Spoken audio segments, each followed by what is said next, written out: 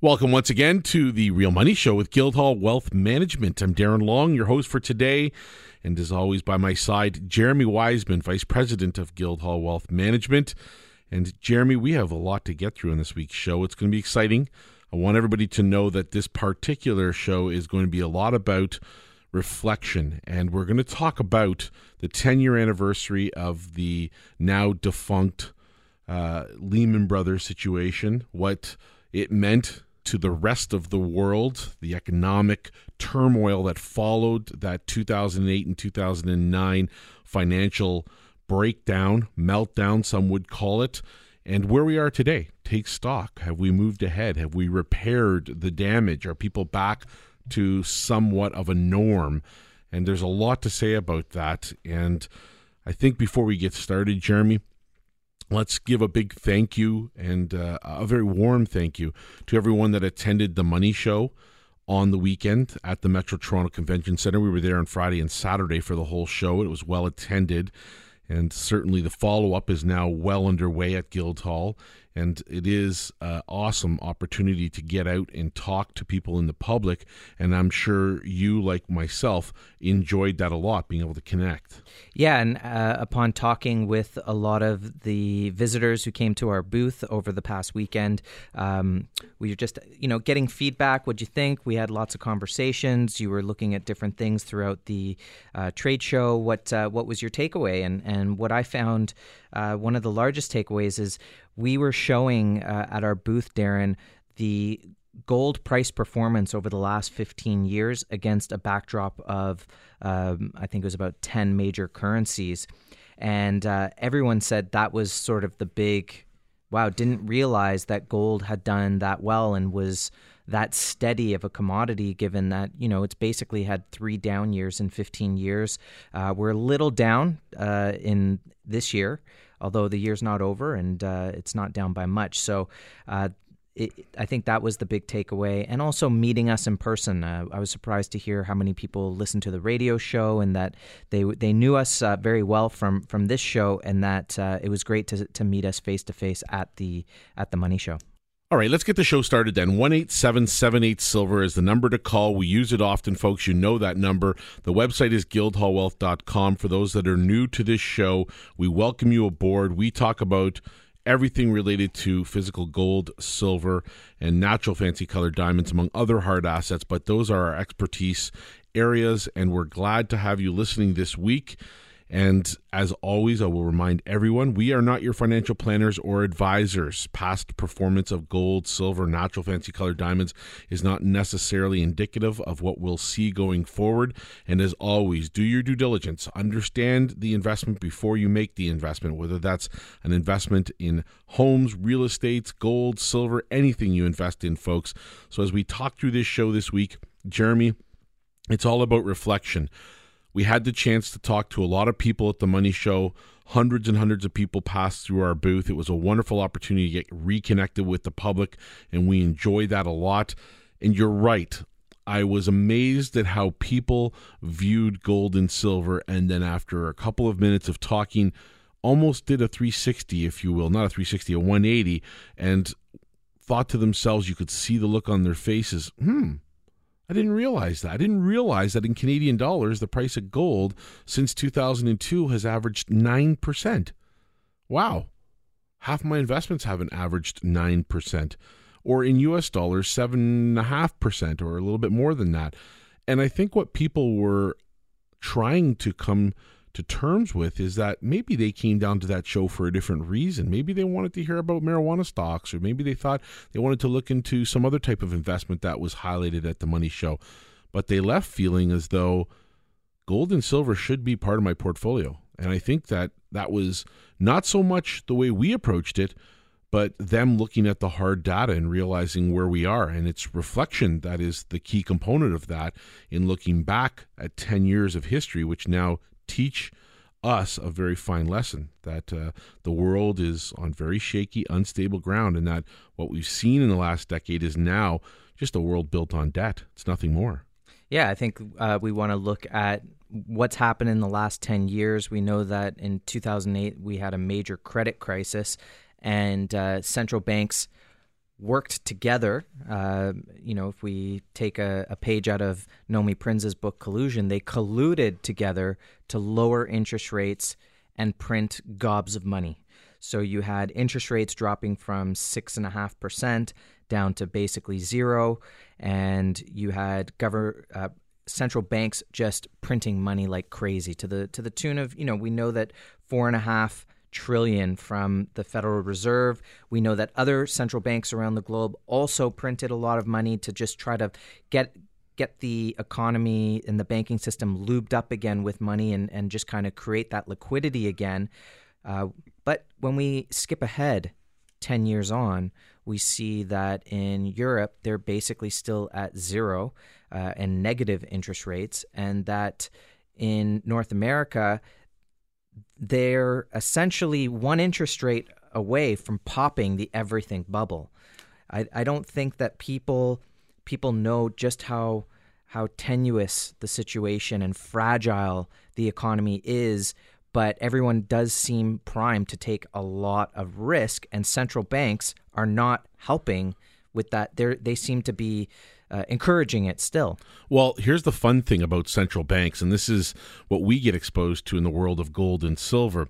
Folks, prior to 2010, believe it or not, central banks around the world were net sellers of gold, meaning they were dumping more gold into the market. It was controlled. There is an agreement, an arrangement, if you will, a selling arrangement prior to 2010 that was coordinated by the IMF, which basically gave the quotas in full to all the central banks around the world of what they were allowed to sell into the open market.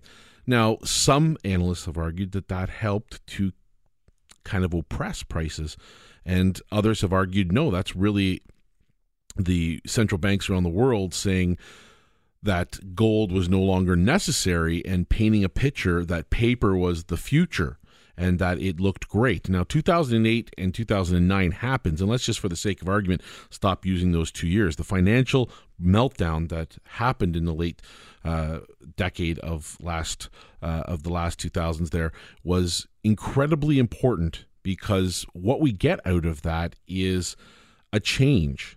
In fact, central banks, although they've told us that paper is the future and that they've pressed the paper issue, in fact, money has been in printing of money and the backing of financial institutions and growing those financial institutions into too big to fail, and the leaders of those institutions into too big to jail, power-hungry leaders, has really been a mandate. In other words, they've become net buyers now of gold as their sole protection mechanism if all else fails. And you've seen that around the world now. And again, 2018 is a perfect example of that, where gold has become an important part of central banks' foreign exchange reserves.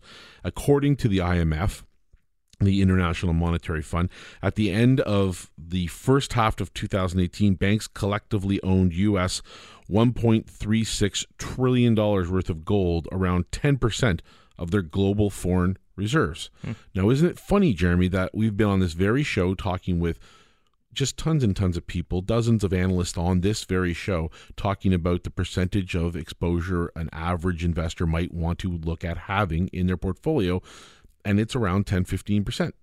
Yep. That's for good reason, folks. It's not a number that's made up out of thin air. It is looking at what the established norms of the financial world are doing, and central banks almost all the time win, because either they can pad their losses because they can print money, or they're knowing ahead of time what the markets are telling them and what they're doing.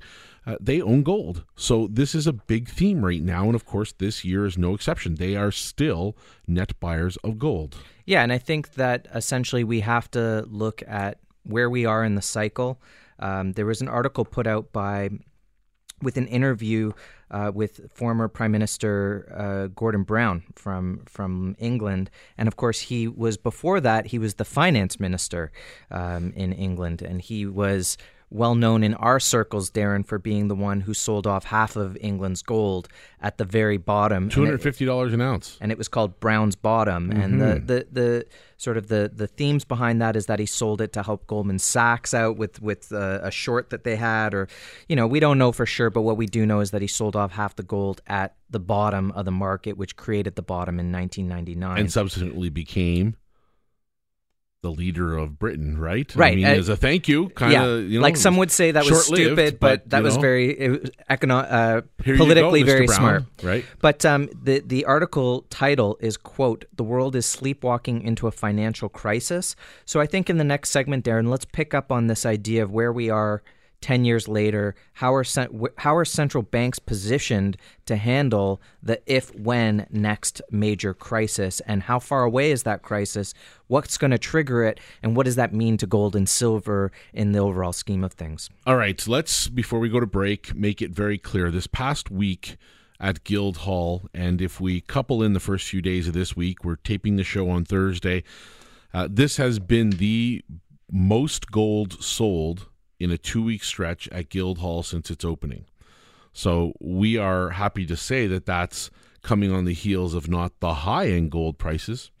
It's actually when we talk about value pricing, where it's been in a nice, consistent range around the 1,200 mark, and any little downtick has been absorbed by buying.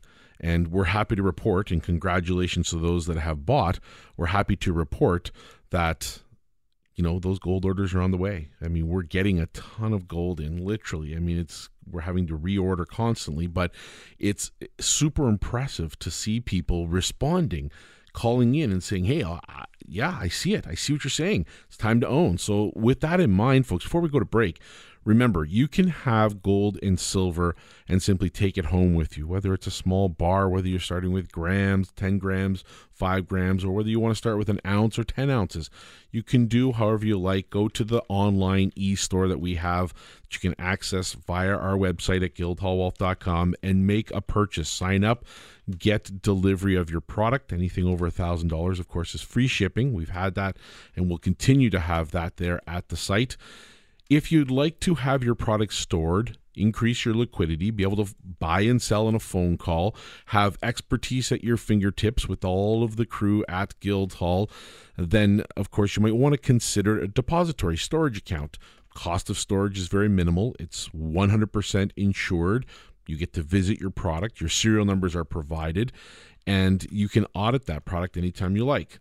If, however, you want to go a step further and have a combination of different types of holding, it's all physical, folks, but this product can actually be put into your registered accounts. Let me say that again. If you have an RRSP and you'd like to take a portion of it and get gold in there, we can help you to do that. Silver, gold, a combination of both. We can help you do that with any type of RSP, from liras and RIFs. For those that are close to retirement, that rollover phase can be very daunting and challenging to get through without any certainty of what the next step should be.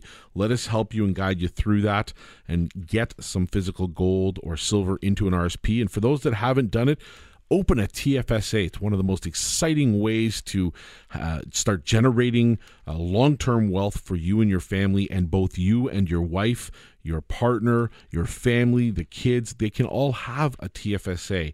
And if you qualify for the maximum, that means you can put as much as $57,500 into that TFSA right now, or use an existing one to get some gold and silver into that umbrella of tax-free capital gains free savings. So that's another option. And when we come back from the show, Jeremy, we will expand this discussion on the reflection of what has been in the past 10 years and what it means going forward, as well as silver coin sales shooting through the moon. A lot to say about that and much, much more on The Real Money Show with Guildhall Wealth Management. And you are listening on Global News Radio 640 Toronto. Welcome back to The Real Money Show with Guildhall Wealth Management. The number to call, 1-877-8-SILVER, or go over to guildhallwealth.com. And while you're there, sign up for the free precious metals newsletter that we send out on a weekly basis. It's your connection to everything precious metals and what we talk about on the show, as well as the side effect of being able to expose you maybe to something that you didn't know a lot about. That and the investor kit are free, folks. If you want that, go over to guildhallwealth.com or call the number and ask for the free investor kit. And the newsletter is really a curated letter showing some of the best articles of the week or of the year, and great charts. We'll often show some promotions that we're having as well, get a feel for what's happening at Guildhall.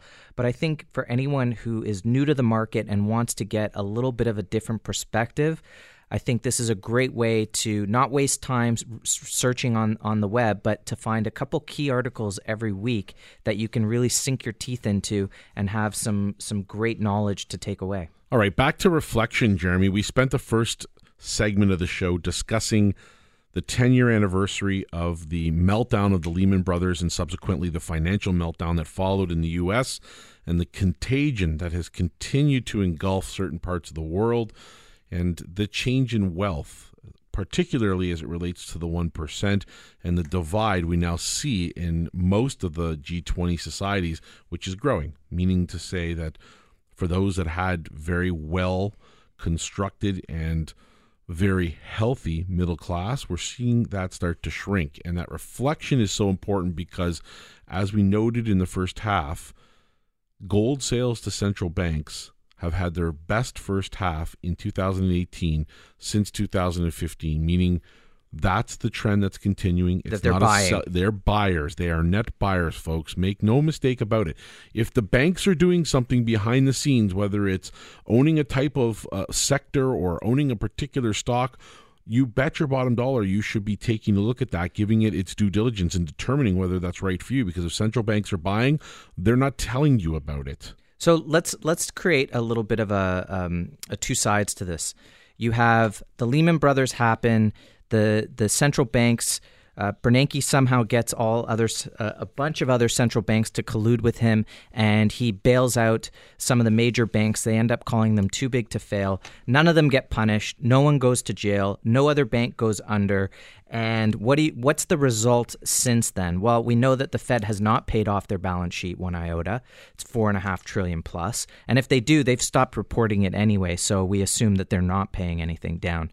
What else has happened? Well, the Fed gave way to cheap money. And who gets access to cheap money, Darren? But the first people closest to the major banks. So you have the bankers themselves, you have their friends, their corporations, and so you have CEOs who've borrowed money on behalf of their companies, bought back their own stock, pushed their own stock up, not necessarily getting productivity out of that company, but just getting a higher stock value so they get a bigger bonus at the end of the year, and so the 1% grows. So now you've got this growing 1% of wealth within the 1%, and then you have the rest of the middle class who, anyone can go to betterdwelling.com. We go there every week. It's a real estate blog, betterdwelling.com. And the most recent article was just showing how Canadians are borrowing more than ever from equity from their homes. So what does that mean? That means that the top 1% have gotten crazy rich. You know, even Mnuchin last week put his apartment in New York up for sale. It was $33 million. He paid $11 million for it. The 1% get richer. The rest of the middle class are getting sucked dry of their wealth through inflation, which we can talk about. Tariffs are very inflationary. They're just borrowing from their equity, which means debt. How is that wealth growth? It's not. And so you have these haves and have-nots growing and growing, but the central banks are raising interest rates. So now being able to take care of your loan payments, it's getting worse and worse. And they know that this is happening. They're paying attention, folks. So the delay in rising interest rates has only exacerbated the actual outcome long term for the middle class. The middle class is going to be the class that gets hit the hardest with higher interest rates. The 1% will always survive as they did before. Now, I'll tell you, if you're talking about central banks and we're looking at the buying of gold, Jeremy, what are the other indications besides gold that, say, for example, silver is also experiencing an uptick? I mean, I know you watch the Silver Eagle sales, which is the most frequently sold silver coin in the world. Where are we getting with that right now? Yeah, so I think we just before we get to Silver Eagle sales, I just want to finish the point about you're seeing the growth of the 1%, you're seeing the middle class being hollowed out, and then you see central banks acquiring gold. And you're wondering, okay, well, why are they borrowing gold? Aren't we back to the party? Aren't we back to the fiat currency party? They've borrowed a lot of money. Everyone's doing great, but they're not doing great. It's because what happens when the next crisis hits, it's not going to be about, well, let's just collude with the Fed again, and the Bank of International Settlements will give us the okay on this, and it'll be just the birth of a bigger bubble. That's not going to happen. You're seeing trade wars. You're seeing tariffs being put on. You're seeing tensions rise. You're seeing the emerging economies having difficulty paying back the U.S. dollar debt with higher interest rates. It's going to get ugly really fast. We're going to talk about that more in just a few minutes. But yeah, Darren, while the central banks are buying gold, there's silver, which is the people's gold, which is being bought like crazy. To the point that we are seeing delivery delays. We had people asking, I was taking phone calls, people were saying, are you seeing delivery delays? Not sure what you're talking about, but when I speak to clients this week, it's, okay, well, those orders are tough to fill, or we can fill that small order. And by the way, the company that over here, they don't have any product till next week. But we did see Silver Eagle sales in September rise to 1,962,500 coins. So far. In August, it was 1.5 million. In July, it was 885,000. We have to go back to April to see 915,000. Same in March. So you're seeing a tune of probably an average of over 1 million Silver Eagles being sold every month. And when the mint runs out, or they decide they don't want to sell, they can skew the numbers a little bit, but we see that the demand is there. So just like you were mentioning last segment, Darren, about gold, that we've had a great sales on gold with the drop in price, savvy investors coming into the market. Clearly you're seeing the same thing on the silver side of things, that people I think what it is that people are starting to realize that the risk in gold and silver is very, very low. You see a long-term chart of gold. You see how undervalued gold is. You see the returns on gold over the years. You see how it protects against inflation. You say, wow, it doesn't feel like a risk to own physical gold in my portfolio, but there are definite risks in other aspects of the market, and so gold becomes a great way to hedge. I think that the central banks are hedging not necessarily for inflation's sake, but I think they're hedging more for the change in the financial system, which is going to occur when trust gets sucked out like a vacuum from the global economic sphere. And if we're smart in listening to this and paying attention, these are the moments in time in which, especially as value investors ourselves, we have found that gold and silver ownership can be the very, very important base of a great long-term portfolio moving forward. So this week, again, reiterating the importance of following what the market is telling us. We are not your financial planners. We're not your advisors.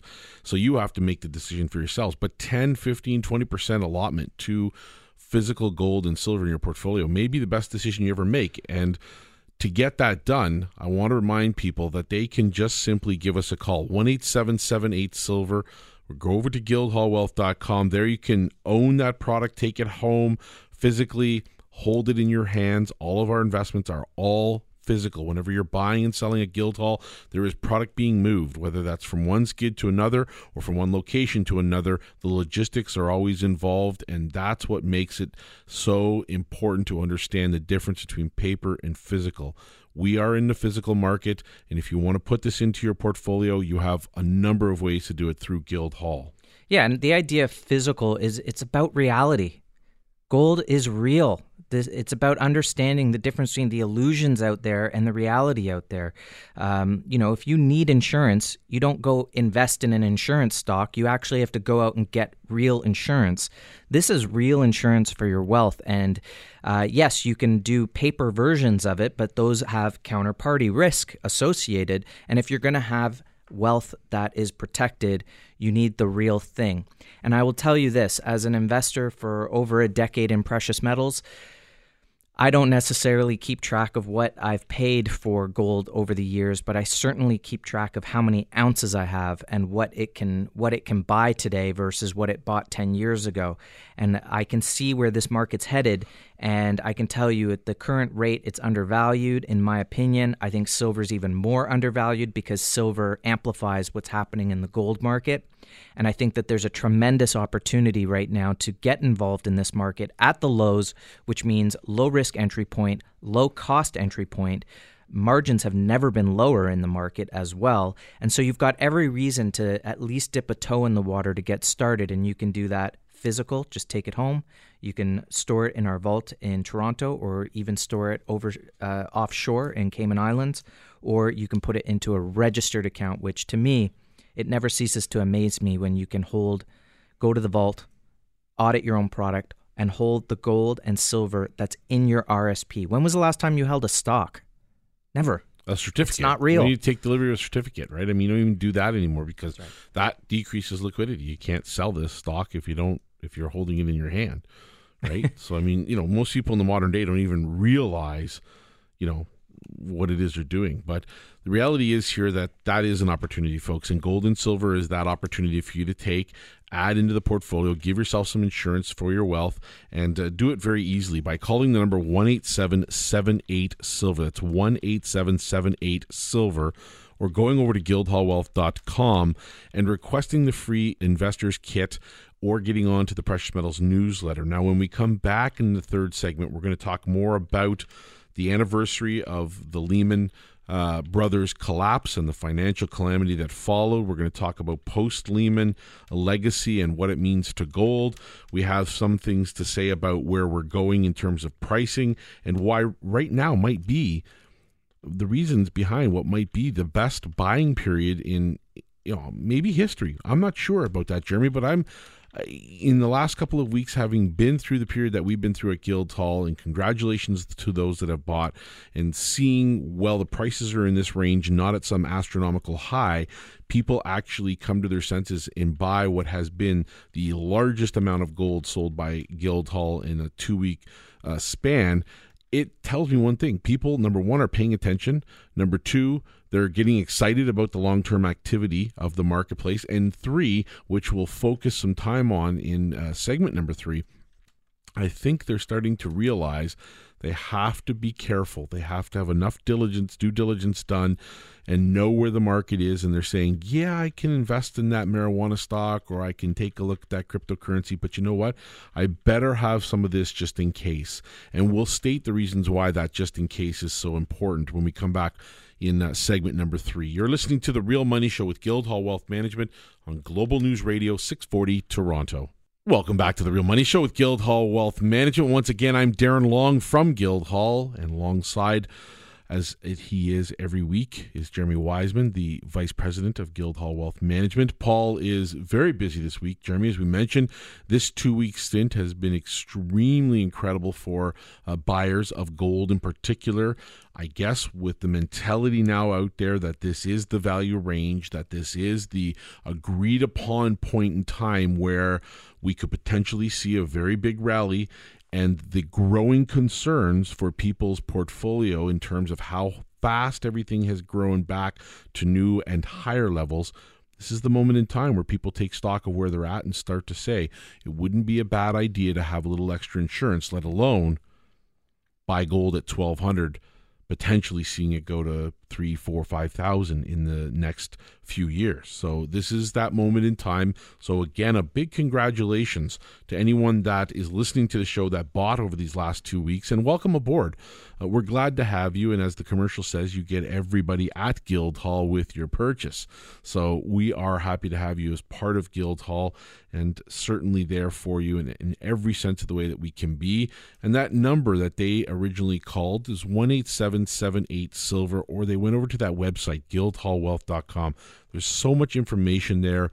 We could probably do a whole show just on our website about the things that we've done over the years to help people understand these markets better, and let alone getting into gold and silver, but also the increase demand and the supply and where all of that is at, Jeremy. It's so important to make sure people know we've been around since 2008, and the idea is still the same. It's insurance for your wealth. Since 2002, actually. Well, the show has been on since 2008. We've been open since 2002. You're absolutely right. But we also have made it so easy over the years to help investors acquire physical precious metals.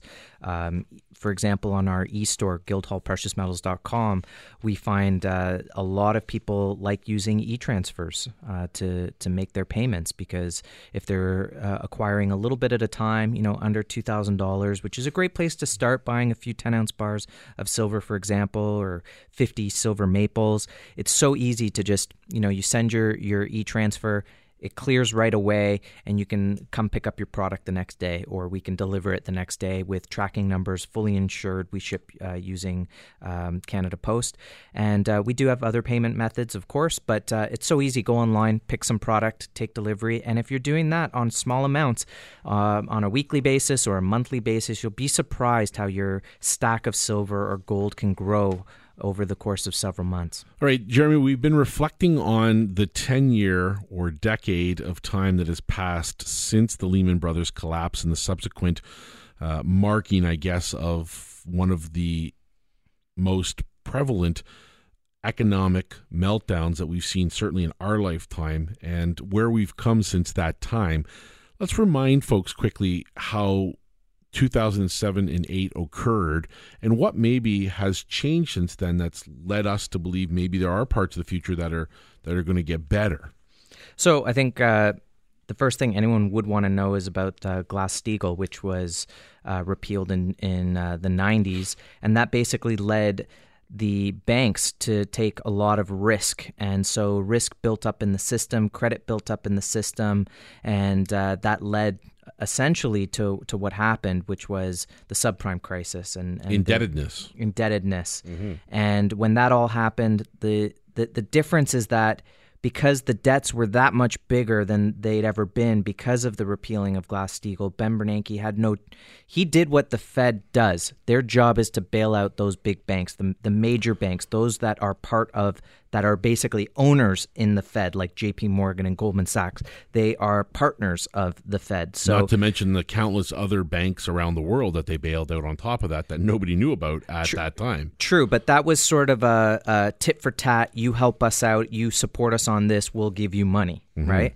So that's how also a lot of these emerging economies ended up with money that they now owe back 10 years later, of course. Right? The public doesn't care either. I mean, they're not paying No, attention to but this also remember that we were reporting on this show throughout that crisis of how many small banks in the States were going out of business while the big banks got bigger and bigger, to the tune of like over 300 banks went under and consolidated up to the major banks still around. So there you go. Well, I mean, and that excessive indebtedness just meant that banks had way too much debt and too little equity. And we remember at that time preaching on this very show to folks to pay attention to that lack of capitalization in the banking system. We were talking about for every $10 that goes into the bank, how many actual physical dollars there were. Well, at one point in time, it used to be 9 out of every $10 was physical. And then it slipped down to 7, and then it became 4. And then by the time the peak of that financial calamity occurred, it was 1 for every $10 being put in was physical. And because they borrowed $4.5 trillion from the Fed, or $4 trillion from the Fed, they were able to capitalize. So yes, they are more capitalized today than they were back then. Sure, 100%. But it's the fact that the debt in the U.S. has gone from $8 trillion to $21 trillion. Yeah, they just passed the buck, right? It's the government that's now way more in debt. Correct. And yes, people have consciously seen the need and the necessity to change their habits, but that was just in the few years following that calamity. Now we're right back on path, and in many cases far beyond what we were in total debt. We've got $40 trillion more in debt than we had in 2007-8. Emerging economies owe $50 trillion, and the global debt is now, I think, like $250-260 trillion. The article that came out, Darren, with Gordon Brown, with The Guardian, he was talking about the differences between 2008 and where we are today. And he just said that, for example, the cooperation that was seen in 2008 would not be possible in a post-2018 crisis, both in terms of central banks and governments working together. Remember, Bernanke colluded, right? Everyone colluded with Bernanke to get it all done. Today, we would have a blame-sharing exercise rather than a solving of the problem. This is a big, big point. I think if there was anything to kind of take away from today, it's that in 2008, everyone worked together, got it done. Let's get Bernanke on the cover of Time magazine. Today, with all of the credit that's been created, with all of the mess that's been created as a result, you look at the populism of today and protectionism that's occurring, especially in the United States with the tariffs and whatnot, that today would be a blame-sharing exercise. They would say, well, you started it or you started it. Where do we pinpoint the beginning of this? Because it's not going to be with the major banks as it was in 2008. It's going to come from somewhere else. But he goes on to say that in an interconnected world, there is an escalation of risks.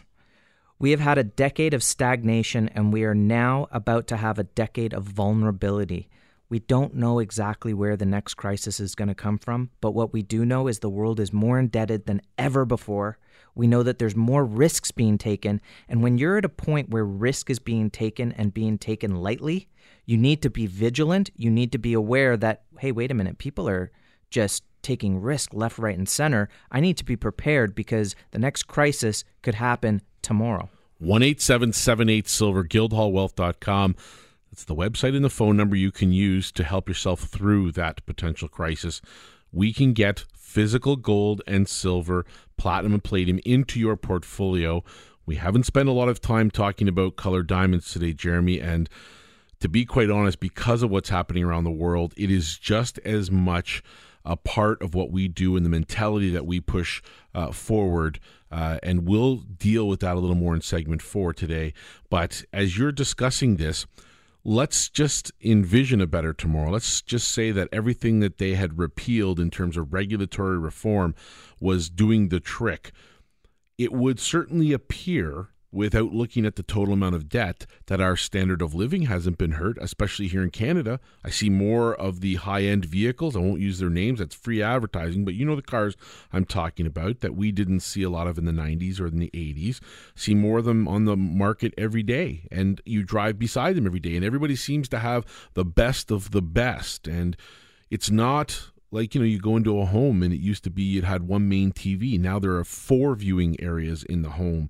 It doesn't seem to me like people are living any less of a higher standard or that they're minding their P's and Q's. So you're right. I think that if you look underneath all of that, it's the truth, which is that the debt has increased. It's been drawn out of our credit cards. It's been drawn out of our lines. It's been drawn out of our homes, the worst place of all to take it. But if you look at the banks themselves, that total equity to total assets for the banks, you want it to climb as high as possible, meaning I always want to have for that that $1 to $10 ratio, I want to have 9 to 10 or as close as it can be.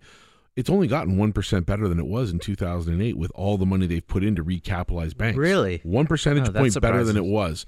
So that's a deadly... But it is better. Well, yeah, they'll argue that it is better, but it's not enough by any reasonable measure.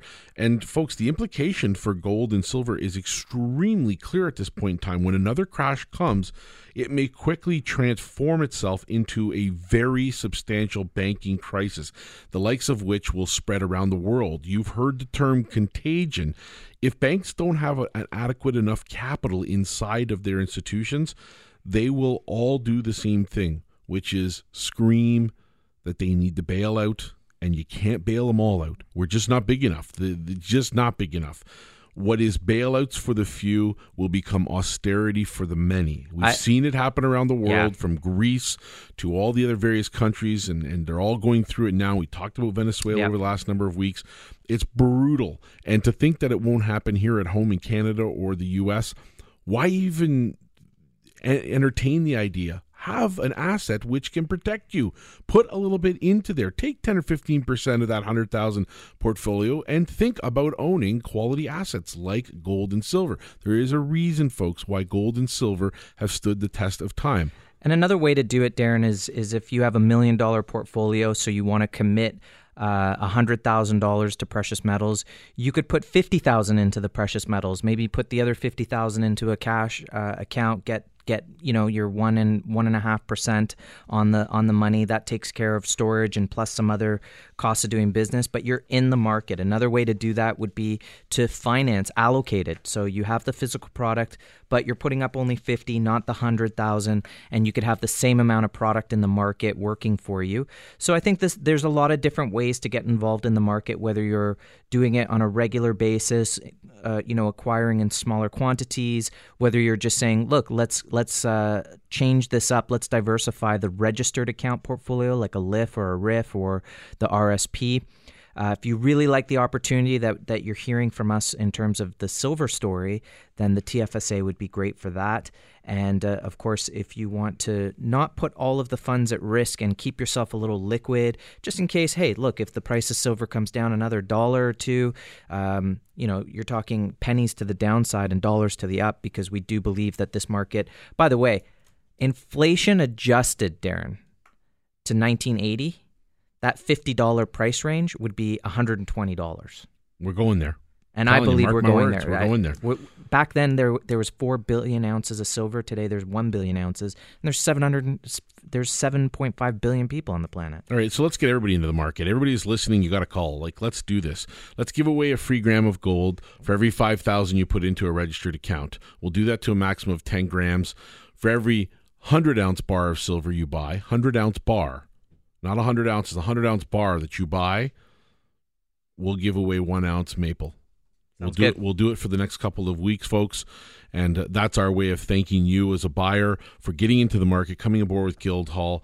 And when we come back in the last segment, we'll talk a little bit about where we are with the Argyle Pinks and diamonds in general. There's a lot of news, and we'll kind of try to tie all of this together, this 10-year anniversary of the Lehman Brothers failure and the subsequent fallout that has happened, and really try to delve into where are we better off and what's going to happen and why you should be owning gold and silver. You are listening to The Real Money Show with Guildhall Wealth Management on Global News Radio 640 Toronto.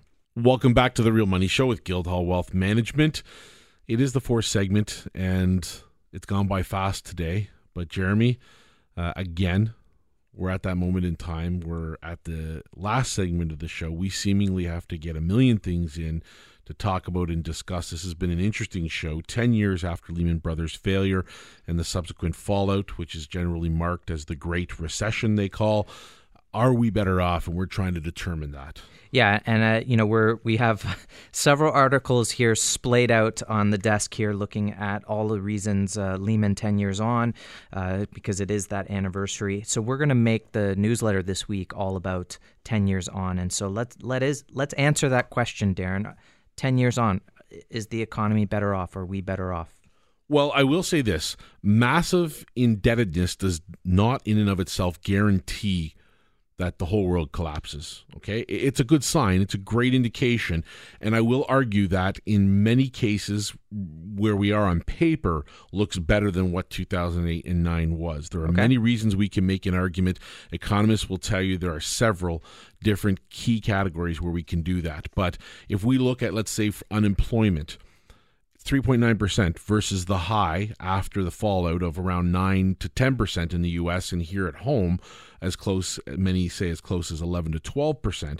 We're not quite as low as the U.S. We're up sitting around, I think, 5 or 6%, but ultimately by paper, better off. Well, that's a falsity. They measure unemployment statistics differently, and you know better, having listened to this show long enough, that what's the truth behind the headlines is often different than the headline, and that is easily arguable. There is a notion out there that debt is good. It staved off the elimination of an entire economy. The whole Western civilization could have collapsed.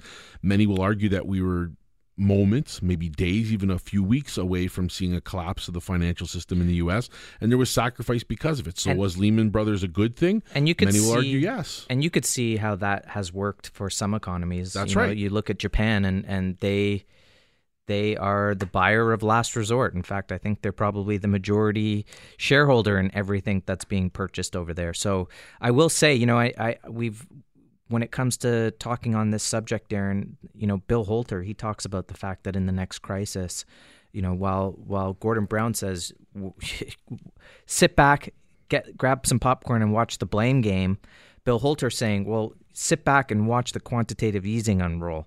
Because, I notice actually as well on our chart for gold and what it's accomplished, inflation, you see Greenspan raising rates, gold going through double digits over the fact that he's raising rates up to 6%.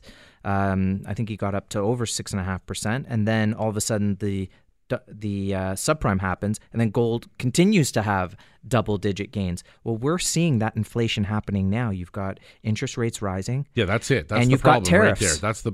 And you've got tariffs. Tariffs aside, because it's already a huge issue. But that raises prices everywhere, across the board. It doesn't work, those tariffs. It's been proven beyond any reasonable explanation, and it will continue to do so. But that Fed tightening cycle is the biggest problem going forward, especially in the emerging markets, because as the emerging markets get exposed to higher rates and stronger U.S. dollar, there's a fight that's going on. They are ganging up on the greenback, and gold is one of the ways they're doing it. And central banks around the world are very aware of that. But the governments of advanced economies in all the G20 are in trouble. And they're either going to have to raise taxes, as many have done or begun to do, or they're going to have to print money, which is another problem, which is to say that people are getting bored of listening, but they continue to do it.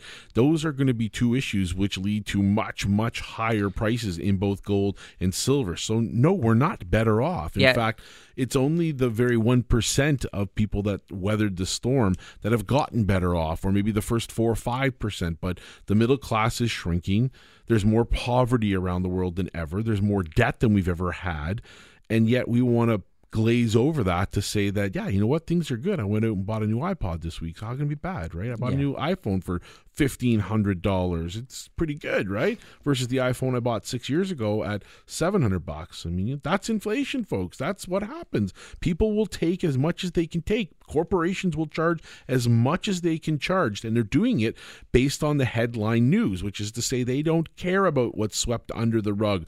And you as an individual have to have a plan. You have to have that protection mechanism in your portfolio. So it doesn't matter about that debt or anything else. We have to look at it from a practical standpoint. Protect yourself. Yeah. So, when we're looking at what we've discussed today, we know that central banks lowered interest rates and the 1% got first dibs to the cheap money. Banks got bigger. Corporations borrowed cheap money and bought back their own stocks, giving bigger bonuses out to the top employees. And the 1% got much, much wealthier. The middle class had to take risks in order to get some sort of return on their money. They moved into real estate. They've moved into cryptocurrencies. They've moved into stocks. The question is how long can those keep going? It's a one-way street, man. And to achieve a return. And and then the middle class has survived on credit and home equity, hoping that their story, not the story on the mainstream, that their story turns around. Not to mention millennials. Millennials are not in the market, in the full-time market the way the generations before them are, and so that means less taxes coming forward. And in the States, when we look at the disparaged workers, those that have fallen off the statistics, you're at over 50 million unemployed in the States. So just because you don't report it doesn't mean they don't count. In terms of precious metals, they have become a less risky investment given their current price levels in the market, that they're historically being undervalued, and historically they are the best way to hedge against inflation, which we are seeing now. How do you know it's inflationary? Fed's raising interest rates. Tariffs are causing higher prices across the board. So we do know that the U.S. dollar, where does this all go, Darren? That central banks continue to acquire gold. They're hedging the U.S. dollar's credibility that is being lost while they make trade deals. All these central banks are making trade deals, that they know that the U.S. dollar is being printed into oblivion. We know that the U.S. dollar is dangerously close to losing major value at this point. Gold protects against sovereignty, right? Nation sovereignty, and for the individual, it's going to protect their wealth as well. But there's tremendous opportunity from this market to go from undervalued up to current value where it should be, which in gold's case, look across the board. There's many that say gold should be trading in the 10,000 range. Just look at the figures for yourself. If gold were to go to 3,000 or 4,000 and silver were to go down to a 30-to-1 ratio, the numbers are phenomenal. Great opportunity. Well, let's look ahead, Jeremy. We know that path is one that was paved with debt, and that path is one which, if you look to the very end of that road, will be filled with gold. So if we are smart and we are listening and we are paying attention, we will take the opportunities that stands before us. It's value range, folks. It's the time of year to look at what you've done and look at where you're going, prepare for the last quarter, and we hope that you'll give us some serious consideration and the ownership of gold and silver some serious consideration. 1-877-8-SILVER or guildhallwealth.com is where we go.